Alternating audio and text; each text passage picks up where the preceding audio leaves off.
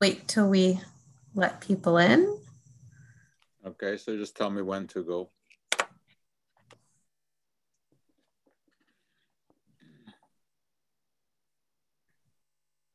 Okay, people are filing in.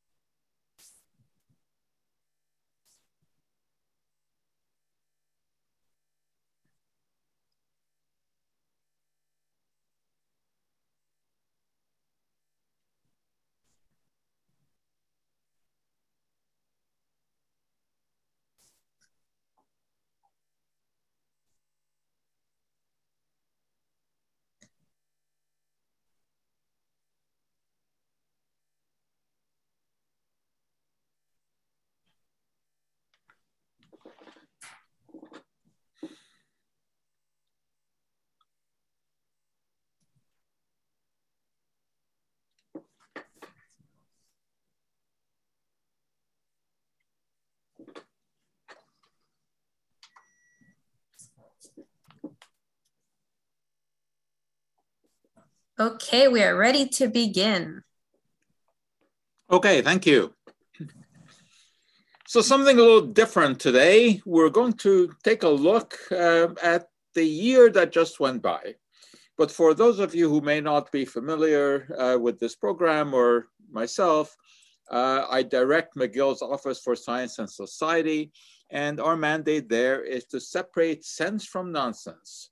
And as you can imagine, that is quite a challenging task these days. Well, anyway, we have left 2021 behind. Good riddance, many of us would say, because this past year obviously was dominated by that virus.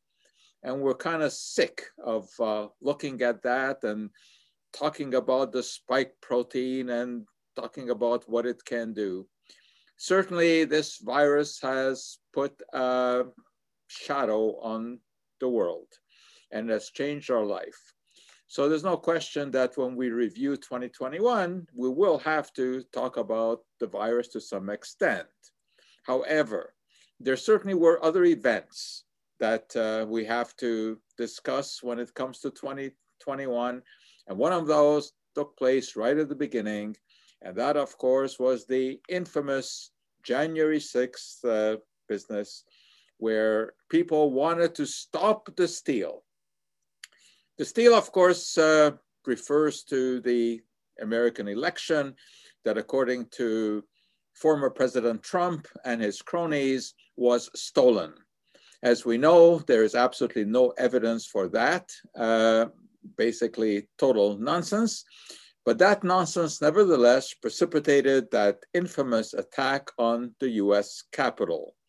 And we've seen the pictures, we've seen the videos, we've seen the sickening photographs of this crazy guy standing in Congress. We saw them parading through the halls of Congress and fighting with the police, and just an absolutely horrific event in American history. Now, what scientific context is there here? There actually is some. And I want to spend just a minute talking about that because it is the issue of mob mentality. People will do things that they would never do as isolated individuals, but will do them when they are part of a mob, because it kind of gives an idea of invincibility. And also, you're pushed on by the fact that there are all these people around you who are agreeing with you. So we saw mob mentality there on January 6th, based on no evidence whatsoever. There's absolutely zero evidence that there was any problem with the results of the election. But these people, in their own echo chamber, have convinced themselves that that was the case. And they spurred each other on. This is the mob mentality. Now, this, of course, is not the first time that something like this has happened. If we look back in history, there are many, many occasions where mob has ruled. If we go back to 1692, and the classic Salem witch trials, I mean, obviously, This also had no scientific basis. There's no such thing as witches. But the population of the town of Salem basically was bewitched into thinking that witches exist. And this was mob rule. They basically egged each other on, and 21 people lost their lives because of this. Then, of course, there was the classic case of the French Revolution, where people were out in mobs cheering the guillotining of hundreds and hundreds of people. Now, that is something that they would have all, I think, been repulsed by if it was their own individual experience watching something like that. But when you're part of a mob, then of course there's this mob rule, and they stimulate each other. And there, in other cases like that, perhaps the most horrific case of all, of course, what happened in Nazi Germany, where intellectuals were convinced about the fact that Jews were ruling the world and were undermining German society. Obviously, no evidence of that, but when mob ruled, we know what the effects were. In the United States, the classic Joe McCarthy era, when people were suspected of being communists, and they were accusing each other. Now, individual would not accuse an individual, but when people got together, they made up their own accusations against individuals. Again, the mob mentality. We see this also in the stock market. The stock market goes up and down because people get advice from others, and eventually they become a mob and rule over the stock market. But of course, the most interesting aspect here is what we have noticed with the internet. Now, the internet, of course, is fantastic. It connects people in the world. It gives us access to information of all kinds. And, this has certainly changed our life. But basically what we have here is the possibility of worldwide mobs who begin to agree with each other and echo each other's sentiments. And before you know it, you have the nonsense coming out everywhere about Trump having won the election. And most Republicans today, which is millions and millions of people in the US, are still convinced that Trump won, with no scientific background to this hoax. Really, it's quite stunning. Now, of course, this internet mob mentality is not only about Trump and the stolen election. We see this also with COVID. I mean, unbelievably, there are people out there who say that this whole COVID business is a hoax cooked up by the deep state, whatever that may mean, for some reason, which is totally unclear. So this past year was dominated by the virus. It was dominated by the election nonsense. But what links all of this together is the growth of misinformation and disinformation. Now, misinformation is just the spreading of false information. And, often the people who believe the information to be true will spread it. Disinformation is different. This is information that is deliberately misleading, usually because there's something to be gained by spreading this disinformation. This past year, the number one misinformant on the web, although I think he can be accused of disinformation too, because he sells all kinds of stuff. So that's the bottom line there. But anyway, we're talking here about Joe Mercola. Joe Mercola is a former osteopathic physician who now runs what may be the most popular so-called health website on the internet. He is against vaccines. He is into every conspiracy theory. And he's got a huge influence. I look on Joe Mercola as the devil because of all of the mischief he causes. And the number of people who are sick because of this man and who have died because of this man are in large numbers, because he has convinced so many not to get vaccinated and to instead use his ridiculous treatment supplements that he sells. His politicking is also outrageous.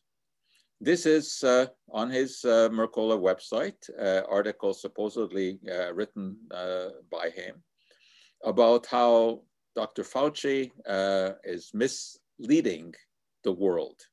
Well, no, he's not. It is Mercola who is misleading. And his book, which unfortunately has become very popular on Amazon, I even hate to talk about it, is just nonsense piled upon nonsense with all kinds of agendas from which he can make money. Now, Mercola is not the only one who is into this business of dispensing ridiculous information. This past year, we also saw the video Plandemic by Judy Mikovits, who actually at one time was a respected scientist. This video had millions and millions and millions of views. Outrageous things being said here. Wearing the mask literally activates your own virus. You're getting sick from your own reactivated coronavirus expressions. Why would you close a beach, she asked. You've got sequences in the soil, in the sand, whatever that means. You've got healing microbes in the ocean, in the salt water. That's insanity, she says. Well, saying that is insanity. And then, of course, she accuses Dr. Fauci of being involved in some kind of cover-up. This is very disturbing that this kind of stuff gets so much attention and so much publicity. Again, there's more. Dr. Madej came out with her own video. Again, she is also an osteopathic physician, and she is totally against vaccines. In fact, she says that vaccines are dangerous, and if you've gotten vaccinated against your will, then you better detox yourself. And she's got ideas about how to do this. You got to take a bath. And you take a bath in baking soda and Epsom salt, and this will detox you from the effects of the vaccine. It's actually hard to keep from laughing while you talk about nonsense like this. And then there's Dr. Sherry Tenpenny, who thinks that the vaccines were put out in order to depopulate the world. And again, a legitimate physician. This is what is so mind-boggling, that you have people like Mercola and Madej and Tenpenny who have proper scientific training. And they have certainly fallen off the cliff in terms of their mental capabilities.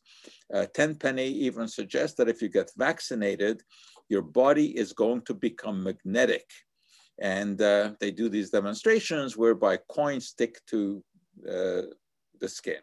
Again, you just have a little bit of sweat on your skin, and that will be enough of an attraction for coins. I mean, this is just absolute nonsense. The vaccine does not make you magnetic. Perhaps somewhat even more serious than this sort of laughable stuff are the people who are selling fake COVID cures. And in this case, these Americans eventually arrested in Colombia, but by that time they had caused a lot of harm in the US by selling what they call is their miracle mineral solution, which is a solution of chlorine dioxide, a bleaching agent that will do absolutely nothing for COVID-19. But they goaded people into coughing up large amounts of money to buy a non-existent cure. And then there was this homeopath who was selling fake vaccine cards. And as you probably know, we today have an onslaught of people who have fake vaccine certificates on their iPhone. You can buy this stuff on the internet. Then we had the promotion of ivermectin tablets to treat COVID-19. Again, there is just no scientific evidence behind this. Ivermectin is a very legitimate drug used to treat parasites, but study upon study has shown that it does not work against COVID-19. It's not only physicians who have these strange views about what should do for COVID or to try to prevent it. Athletes have a huge following. They are put on a pedestal because of their athletic talents. And then people think that because they're famous, they really know what they're talking about. So you'll remember this past year when Aaron Rodgers, quarterback for Green Bay Packers, claimed that he had been immunized by taking some homeopathic product. There is no homeopathic product that will immunize you against COVID-19. There's no homeopathic product that will do anything for you, because by the very tenets of homeopathy, homeopathic products do not contain anything. They are made by sequential dilutions of a substance, and by the time that it's down to the final dilution, there's nothing of the original left. Then we had Brooklyn Nets great basketball player, Kyrie Irving, sitting out games for which he would have been paid hundreds of thousands of dollars. He sat them out because he was unwilling to get vaccinated. And just now we have the whole saga of Djokovic, and he eventually was now allowed into Australia, originally not because he is not vaccinated, but he claimed to be exempt because he had COVID, and therefore supposedly he had enough antibodies. We'll see how this plays out, but he apparently is going to play in the Australian Open. I always liked Novak Djokovic, and it's really it's very disappointing that he has this anti-vaccine stand, especially because he pays so much attention to his health. He's very much into nutrition, obviously keeps himself in perfect shape, and it's hard to understand where this idea of being an anti-vaxxer comes from, because what we do know is that vaccines work. They don't work quite as well as we would like to see them work. They don't work quite as well as originally it looked like they were going to work. But that is not surprising, because when you do the original studies on a medication, those studies are done over a short period. 3 months was the original Pfizer and Moderna tests on these vaccines. That's when we saw the 95% efficacy. Those kind of rates never translate into long-term effect when the stuff is out there in the public. But nevertheless, the vaccines work. We know for sure that they keep people out of the intensive care units, and that is what really matters. Unfortunately, we now know that 2 vaccines are probably not enough. You need the 3rd booster. But the evidence is very solid that people who have had that 3rd booster are not likely to end up in the intensive care unit. And really, that's what it's all about, because we can all handle cold-like symptoms. It's uncomfortable for 5 or 6 days, and I mean, you don't want to have it, but it is not a life-threatening situation. So that's really the real benefit of the vaccines. But when you listen to the quacks, and unfortunately, science now is at the mercy of the quacks. It's a tsunami of misinformation that is enveloping us. And they muster their ammunition. And unfortunately, the anti-vaxxers and the other sort of quacks are very good at what they do. I'll give you an example. In the United States, there's a program called the Vaccine Adverse Event Reporting System, which was organized in order to give some early warning in case there is some issue with any vaccine. Now, this was not instituted for COVID. This has been around for a while because there is always some risk with any kind of intervention, including vaccination. So the whole idea behind the Vaccine Adverse Event Reporting System is that anybody who got a vaccine and believes that there was any sort of consequence, negative consequence of that vaccine, they should just report it here. It does not mean that they know for sure that this was a cause and effect relationship. So anyone can report anything here. And there's no filtration. So this website was just designed so that researchers can keep a lookout in case there is something systematic that appears. But anyone can post anything. So for example, suppose you've just had the COVID vaccine and tomorrow you find out that you have diarrhea. You can report this. You can send you can go to the website and enter your data saying that you had the vaccine yesterday and today you have diarrhea. That's all. Nobody looks at this to see, is it possible that this is a cause and effect relationship? This is just data that eventually researchers will scrutinize to see, are there all of a sudden thousands and thousands of reports of people having diarrhea after a vaccine? Then it is something to pay attention to. But in this case, how do you know that that diarrhea was caused by the vaccine, not by the E. coli tainted lettuce that you ate yesterday, which is of course much, much more likely.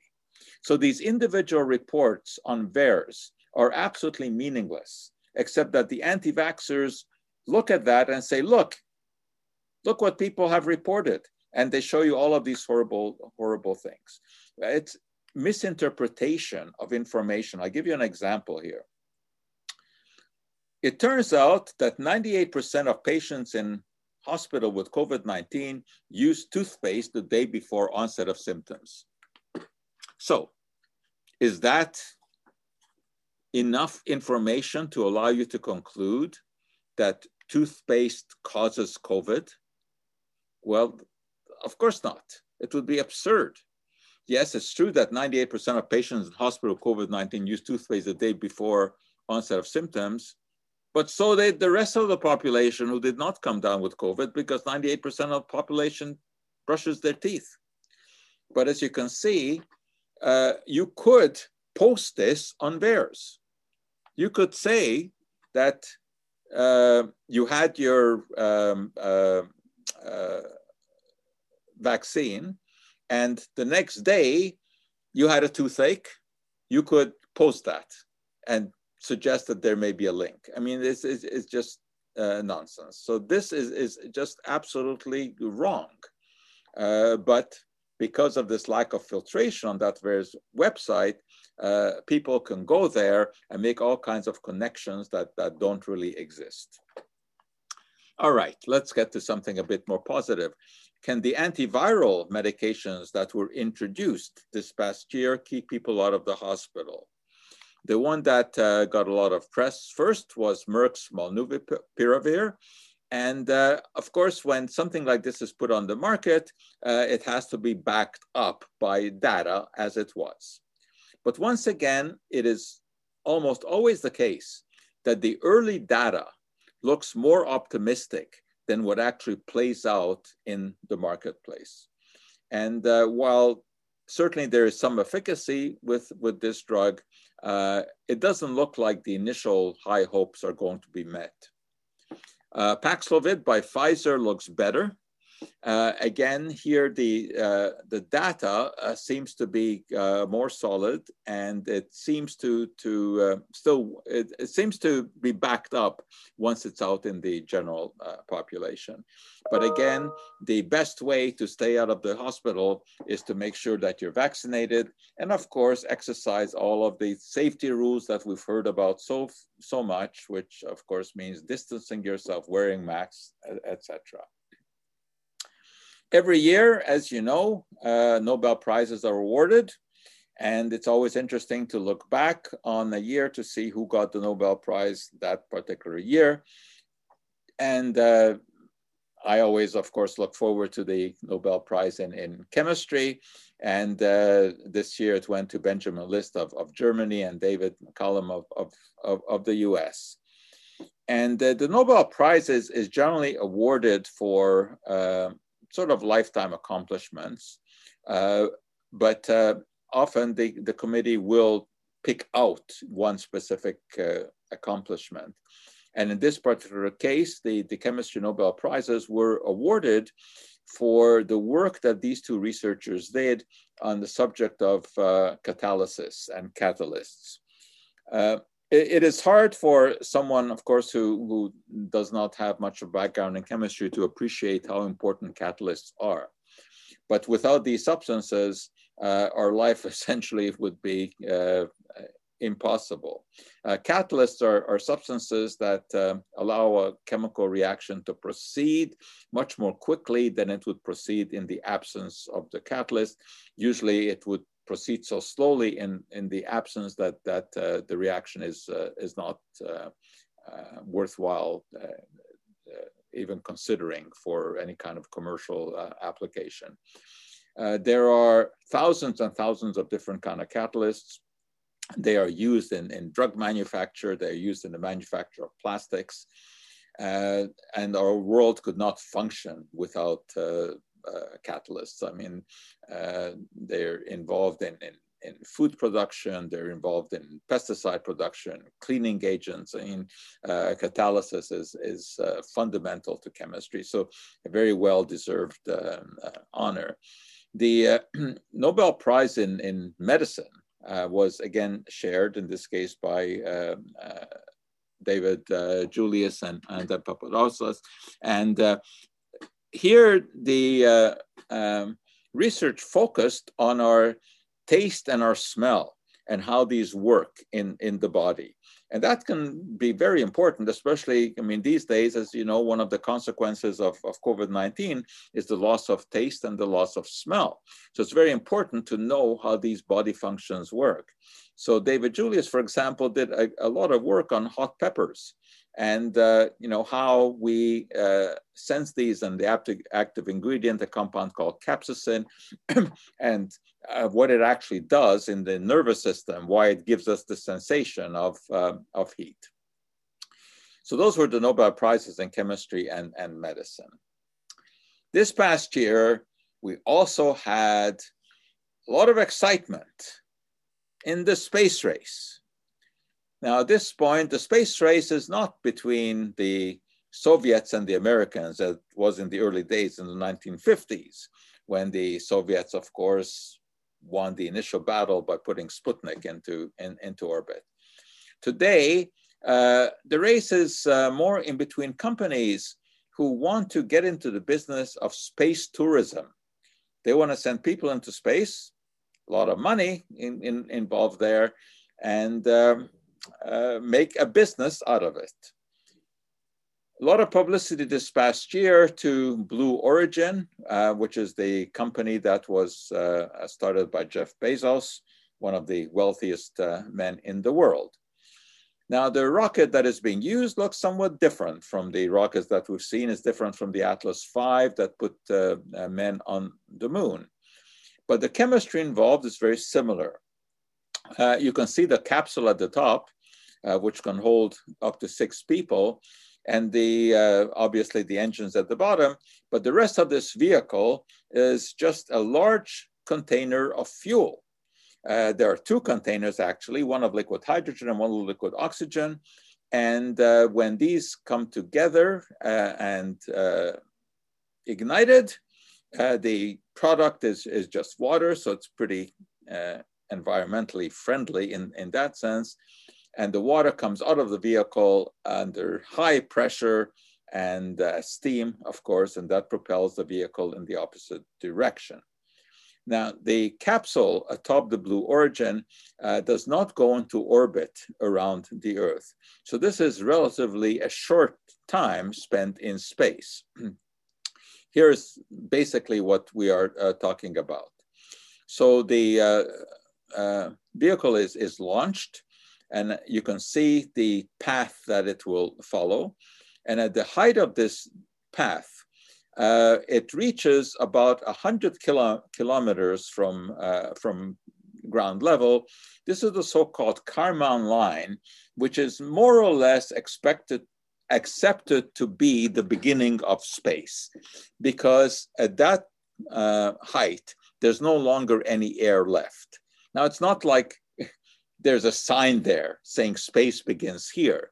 The air begins to peter out, much lower than that. But by the time that we get up to 100 kilometers, there's essentially no air. The capsule then begins a free fall. And this is like being in an elevator that has broken and is falling down. And you experience weightlessness for a few moments. And then the capsule lands by airplane, by parachute. And the launch vehicle, the booster, is reused. It can land by itself, as you can see. So this is really amazing technology. It was called New Shepard, after Alan Shepard, who was the first American astronaut in space. And the first flight of the New Shepard in the capsule had Jeff Bezos, his brother, and two other guests. And everything went well. It's not a long experience. The whole flight is about 10 or 11 minutes, and only about 3 or 4 minutes are spent in weightlessness. Now, the first real space tourist after Bezos, who of course heads the company and his invited guest, was William Shatner. Very good choice for space tourist, of course, because as Captain Kirk, he made history with Star Trek, and that, of course, was all done on a soundstage. But here he got the chance to actually go into real space.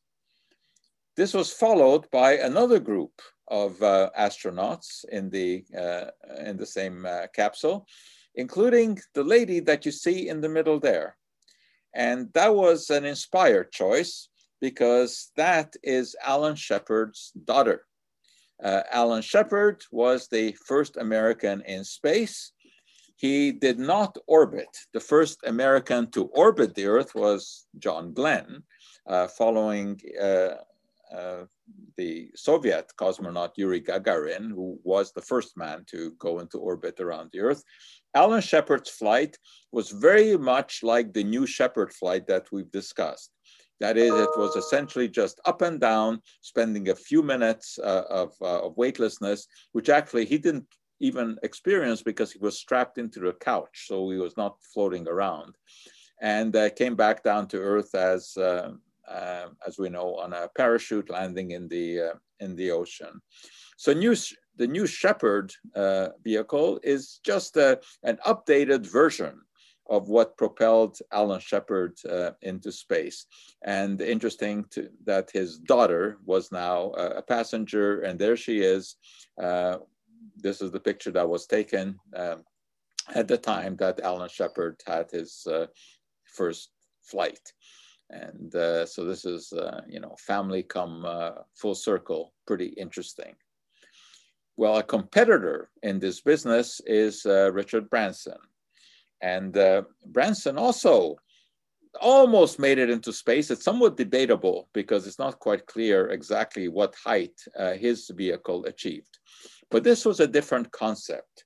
This was a rocket plane. And the plane that you see behind Branson here was actually lifted aloft, attached to another airplane. And when it reached the appropriate height, it was released and its rocket engine ignited. So all of a sudden, this plane became a rocket going straight up. The rocket motor, in this case, was an interesting one. This is quite different from the New Shepard. The fuel here was a type of rubber called hydroxy-terminated butadiene. And the oxidizing agent was not oxygen, as it was in the New Shepard, but nitrous oxide, or laughing gas, as you may know it. Well, in the presence of laughing gas, which can provide the required oxygen, the butadiene burns with a very, very hot flame. The gases that are produced are expelled, and that pushes the vehicle to the edge of space. Now, here is the path that the Intergalactic, which was the name of Branson's vehicle, followed. So as you can see, takeoff is attached to the plane. It is then released. The engine is ignited, and it reaches, it didn't quite reach 100 kilometers. So there's some debate about whether or not Branson really should have his astronaut wings. But on the other hand, there's no parachute involved in the landing. The plane comes back as a glider, and it lands on the ground, ready to be reused. So this is another possibility for space tourism. But you got to have a few pennies in your pocket if you're going to partake of this. The fees run in the hundreds of thousands, if not in the $1 million, but there's a long waiting list for people to go into space. Anyway, this space tourism is a bit of a frivolous adventure, although I suspect it will have some significant spin-offs.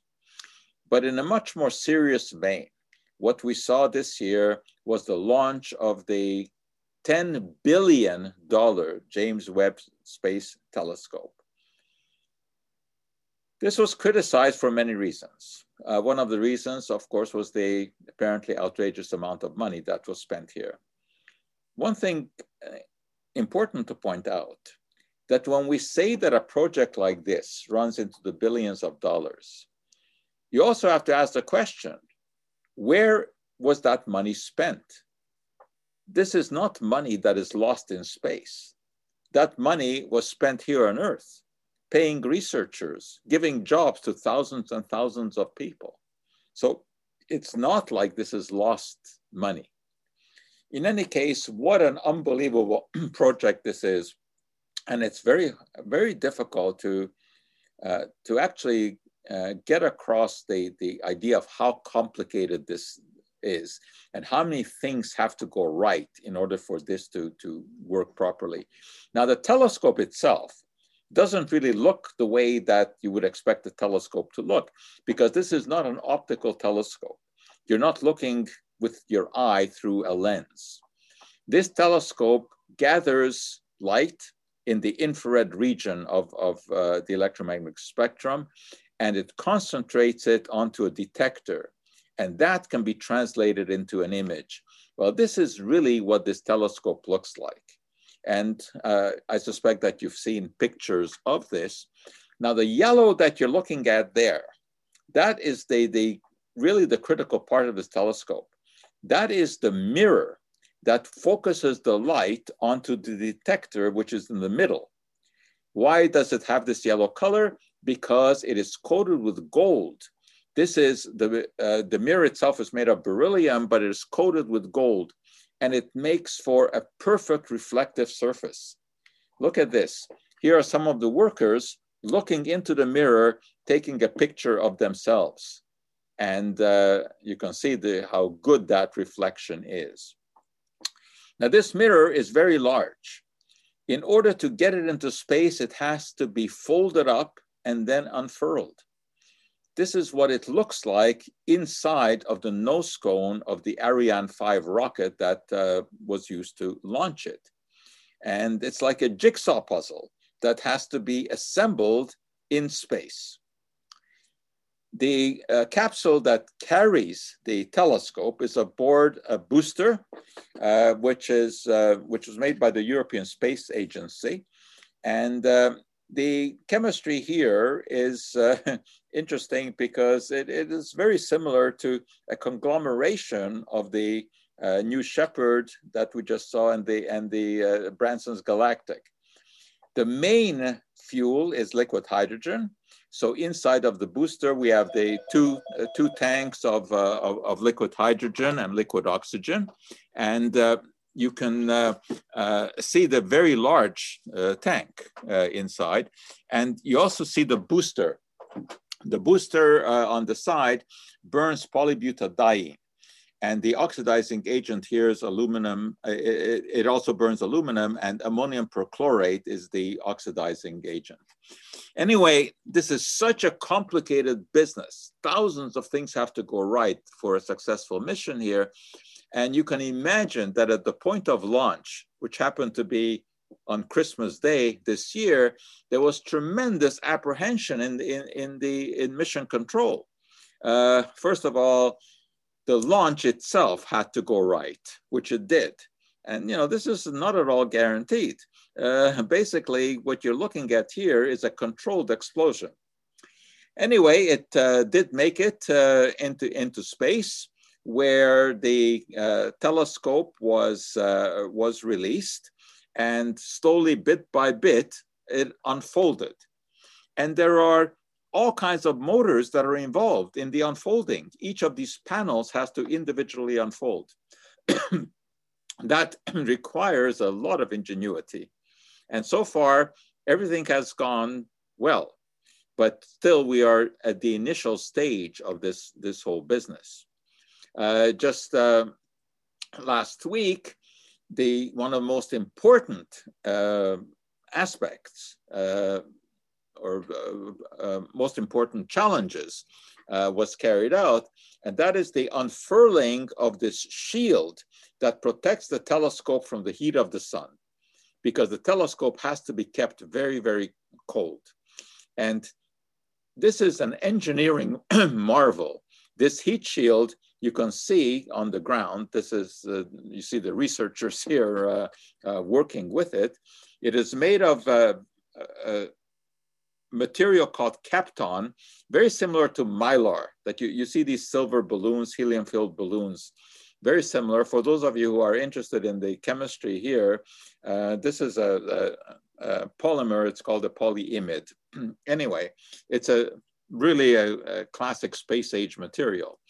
But all of these layers have to unfold perfectly in order to protect the telescope from the heat of the sun. The telescope is launched away from the Earth, that is, in a direction away from the sun. And it will go into orbit around the sun at a position of about 1.5 million miles from the Earth. And that will take several weeks until it gets into that position. And then this telescope will go into orbit around the sun. And that's when we will start to see some visual images. But until then, we won't know if things are working properly, because there are numerous events that have to occur sequentially. And unfortunately, there's going to be no way to carry out any kind of repairs if something should go wrong. You may remember with the Hubble telescope, which was much, much closer to the Earth. It was in Earth orbit. And when something went wrong there, it was possible for astronauts from the space station to repair it. This is not possible with the James Webb. Incidentally, the reason it's called the James Webb Telescope is because James Webb was the head of NASA for about 9 years in the 1960s, and he was one of the masterminds behind the landing on the moon. Now, of course, the question is, what is all this sophisticated technology for? What are those billions of dollars being spent for? What can we gain? This is not something that we're going to have a practical spin-off from right away. We just don't know what kind of spin-offs will come from the technology that had to be invented for this magnificent project.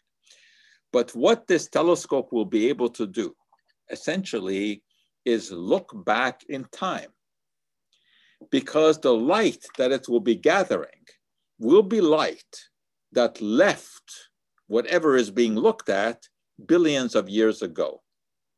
The Big Bang took place, estimates are somewhere between around 13.5 billion years ago, which means that any light that was created then would have to travel for billions of years before we would be able to see it.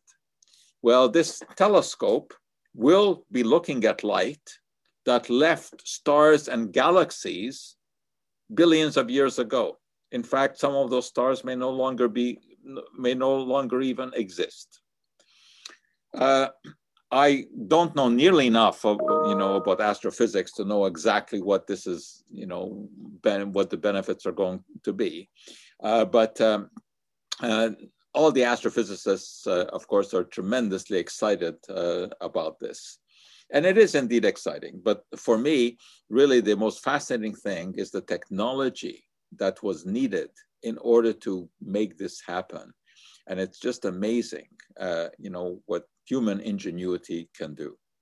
So in a sense, the Webb telescope will be looking into the past because the light that it will see will have left those galaxies and those stars billions of years ago.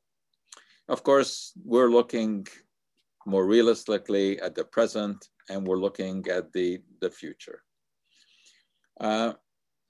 Some of the stuff that we've seen this past year does not augur for an auspicious future. One of the big problems that we have seen is garbage. We are flooding the earth with garbage, especially plastic garbage. Plastic is piling up everywhere. And of course, we have seen all the scary pictures where we see the interaction of wildlife with all of this garbage and what it can mean. Birds are gathering plastic garbage to make their nests. Unfortunately, they end up eating some of this stuff. And you can see this was found in the stomach of birds. We've seen the terrible pictures of these six-pack holders being, strangling birds. You look up in the air and you see the plastic. You look under the ocean, you see the plastic. And obviously, this is not doing any good to these creatures. And eventually, this plastic breaks down into very tiny particles we call microplastics. We see that being eaten by fish. So while the large pieces of floating plastic may do some harm, eventually the real problem is when these break down into microscopic particles that are almost invisible. And of course, we may end up eating some of those if we eat the fish. And you look at the rivers, you look at lakes, you see the garbage just piling up, bottles all over the place. And no matter where you go in the world, the plastic garbage is there. Now, of course, much of this can be recycled, but it means it has to be properly collected and processed. Unfortunately, it turns out that only about 25% of all these plastic bottles end up being recycled. And this past year, of course, we had another type of garbage added to the large pile. And these are the masks that are being thrown away. And obviously, there are all kinds of these masks. And when callously discarded, they end up in the water. This gentleman collected all of these on a beach. This, of course, has given a rise to the Say No to Plastic movement. Well, I understand what they mean here, but this is really an emotional reaction. You can't say no to plastic. If you want to say no to plastic, you can forget about airplanes, you can forget about computers, you can forget about operating rooms, you can forget about your cars, you can forget all about those cosmetics and cleaning agents that you buy because these are all based upon plastics. So no, to say that we should ban plastic is a ridiculous idea. However, there are certainly some uses that we have to take a very close look at. And as you may have heard, January 1st, some European countries, France and Spain, for example, began to ban plastic packaging for fruit and vegetables, meaning that consumers in French supermarkets will no longer be seeing this kind of plastic wrapped produce. Now here too, it's more subtle than what people really have been led to believe, because you have to look at individual cases. Sometimes, certainly you can get rid of the plastic. Other times, it may be more environmentally friendly to use it. A classic example here are these English cucumbers, which are shrink wrapped in polyethylene. If you don't do that, then moisture is lost very quickly, mold can set in, and the cucumbers rot.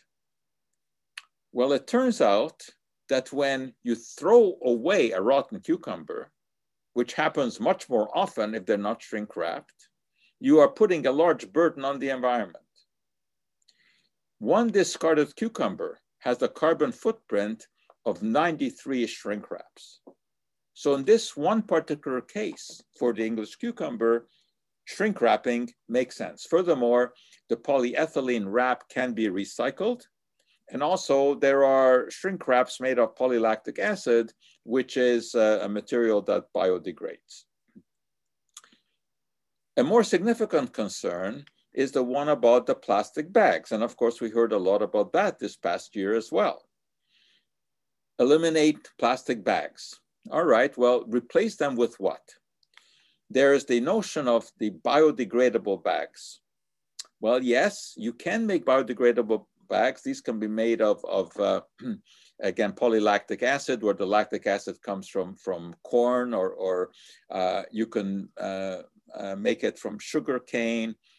The problem with these is that indeed they do biodegrade, but only under ideal conditions, which usually is in a commercial composting facility, not in a landfill, where due to the lack of oxygen, there really is no biodegradation. Also, some of the silly advertising here, when these biodegradable bags are advertised as, I'm not plastic. Well, of course they are made of plastic. It's just a different kind of plastic. So it's unfortunate that the word plastic has sort of become a dirty word. Of course, it is better to carry your groceries home in reusable bags. That's for sure. But you find out that in science, virtually every issue, if you scratch the surface, it becomes more complicated. For example, with the reusable bags, if you don't wash them properly, if you've stored some meat in there and you don't wash it properly, you can get bacterial growth, and then you put your vegetables into it. The next time you go to the store, you get contamination. Also, it turns out that people are overloading these bags, and they're causing injuries. Physios will tell you that they are seeing more and more injuries because people are carrying these heavy bags. Well, what about replacing the plastic with paper? That sounds like something that we should do, right? Why? Because paper is renewable. You get it from pulp, you get it from trees. Trees can be renewed. But when you do a cradle to grave analysis here, it turns out that paper, because of everything that is involved in processing it, it has a larger environmental footprint than the low density polyethylene. And this is what we have to do. You have to have a cradle to grave approach on these things. So replacing the plastic bags with paper is not an environmentally friendly way to go. In terms of the carbon dioxide that is released, which of course is the major greenhouse gas, there's more CO2 released from making paper than from making plastic. Of course, there are people who say, who cares? CO2 is not a pollutant. I love CO2. These are the anti-climate change people. These are the climate change deniers, and there are many of them. There are books about this, about how global warming is a hoax. No, it is not a hoax. Global warming is very, very real. The average global temperature is increasing, and we just learned, in fact, today, we learned that the last 7 years have been the warmest on record. And this has consequences. We've seen weather patterns like we've never seen before. We've seen the catastrophic tornadoes quite recently in the US, the devastation that they have caused in Kentucky. Now, of course, we don't have ironclad evidence that it is because of climate change, but it is a pretty good guess. And when you ask global warming scientists who study climate change, atmospheric chemists and physicists, they will tell you 97% of them will endorse the idea that humans are involved in global warming, that all of our activities are part of the problem. This doesn't necessarily translate to general population. You take a look, for example, United States, a high percentage of the population disagrees, about a third of the population disagrees that climate change is due to human activity. Well, it is. And this past year, we saw the Nobel Prize being given for this, the Nobel Prize in Physics, for studies on climate change. So this is real stuff. They don't just hand out the Nobel Prizes for nothing. And the researchers here showed, as they said, laid the foundation of our knowledge of the Earth's climate and how humanity influences it. Climate change is real and we are part of the problem. What can we do? Obviously, I mean, you've heard everything about driving less, bicycling, walking, and all of this. Yes, that will have an impact, but not a whole lot. I tell you where we can have an impact is with food. Zero waste is what we have to look for, because agriculture releases a lot of carbon dioxide, a lot of methane, and food processing also is not an environmentally process. Let me just give you a very quick background here. Obviously, when you're going to grow crops, you got to plow the land. You got to be using fuel to run that tractor. That tractor has to be manufactured. Then you plant your seeds. You protect them with pesticides. They have to be manufactured. You add fertilizer. That has to be produced. These are large industrial processes, large carbon footprints. Then you harvest your crops. You need the machinery to do that. Those machines have to be made. That too has a large footprint. And then whatever you're growing has to be taken away from the farm. It has to be collected, and then it has to be transported on highways. Obviously, a lot of fuel is being burned in this process. And then there's the processing of the food. A lot of machinery that is involved in that, a lot of heat that is involved in all of this processing. And food has to be packaged. You have to make the packaging material. Whether it's paper or plastic, has to be made. That has a carbon footprint. You go to the grocery store, you buy your groceries, you put them in your car, you take them home, you're spending energy there. The food ends up in your refrigerator. Of course, you're spending energy keeping food cold. And then you're going to cook that food. That will take some energy. So you've already spent a lot of energy with all of this. And then, unfortunately, we end up throwing out a significant amount of the food that we make. This is especially the case in these restaurants where you can eat all that you want. Tremendous amount of food is thrown out. People take much more than what they can eat. Even in our supermarkets, a lot of food is thrown out because people want perfect produce. They will leave behind something that isn't perfect. Some of the produce doesn't even make it to the supermarket. They can't sell it, overproduction, which is really troublesome because so much of the world goes hungry. So farmers have to discard food.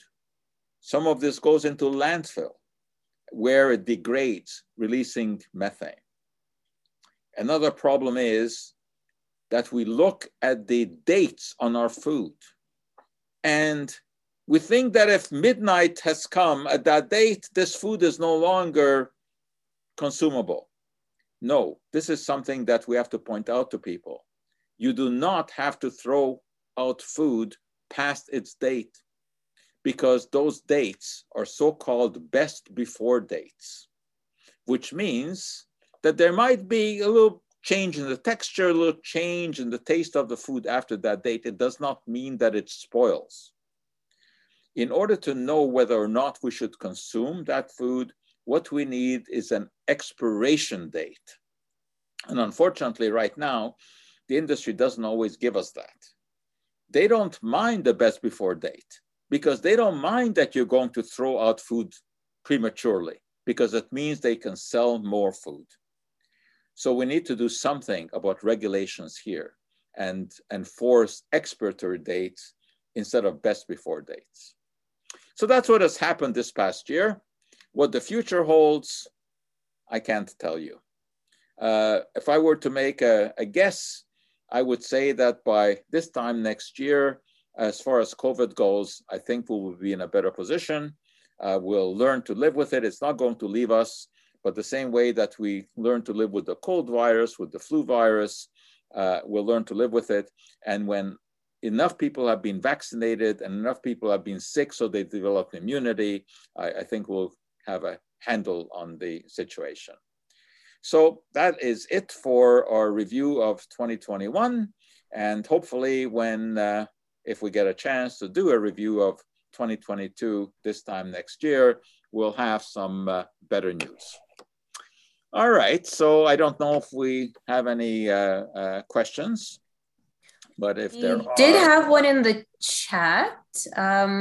We had someone asking about the telescope, of what it would be taking pictures of. It will be taking pictures of stars and galaxies that were formed soon after the Big Bang. It will give us an idea of what our universe is really like, how vast it is, and also the possibility of whether or not there are planets circulating around those faraway stars that may have an atmosphere similar to us, where there may actually be life. So at this point, nobody really knows. That's the point of doing that kind of research, that you don't know what you're going to see. And hopefully we will benefit from it in some way. But undoubtedly, we will benefit from the technology that was developed to make all of this happen. The same way that the computers that we use and the cell phones that we use now derive their technology from the origins of the space program, when the real need was to make things as miniature as possible in order to be able to launch into space. So I think we will have some spin-offs, but it's hard to predict exactly what those spin-offs will be. We're going to give people just another minute. We just got lots of thank yous in the chat.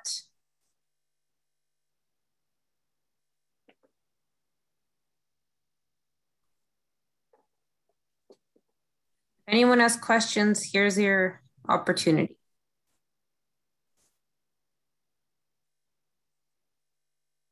For those of you asking, this talk will be up on the Côte Saint-Luc Library's YouTube channel if you missed any part of it. And how can they reach you if they have follow-up questions, Dr. Schwarcz? My usual email, which is the classic McGill email, so it's Joe, joe.schwarcz@mcgill.ca. joe.schwartz@mcgill.ca, and the Schwartz is with a C, not a T. Oh, and someone is asking if you will be resuming your video sessions about COVID and such. We actually do that. We do once a month. We do a video session with my colleagues from my office called A Dose of Science. And the next one is scheduled for this Thursday at noon. But again, those can be seen. We record them and they can be seen at any time. So you can go to our YouTube channel and see all of the previous ones. And it's easy to find. Again, it's McGill/OSS on YouTube. We have an excellent final question. Which scientific discoveries are you looking forward to in 2022? Something that makes this damn virus go away. Although I think that's a bit optimistic. I don't think that we'll have any single breakthrough. That's just not how science works. Science plods along by small steps. not single breakthrough. So I'm not looking for anything monumental to happen, but I'm looking at incremental changes in more attention being paid to reducing waste, reducing garbage, more attention being placed on biodegradable materials, the higher emergence of fuel-efficient cars, especially electric vehicles. So I think it's more, small steps that are going to make our life better. Thank you so much. And thank you all for joining us today. Thank you again, Dr. Joe. We will be happy to see you again next month. Okay, bye. Library. Bye, everyone.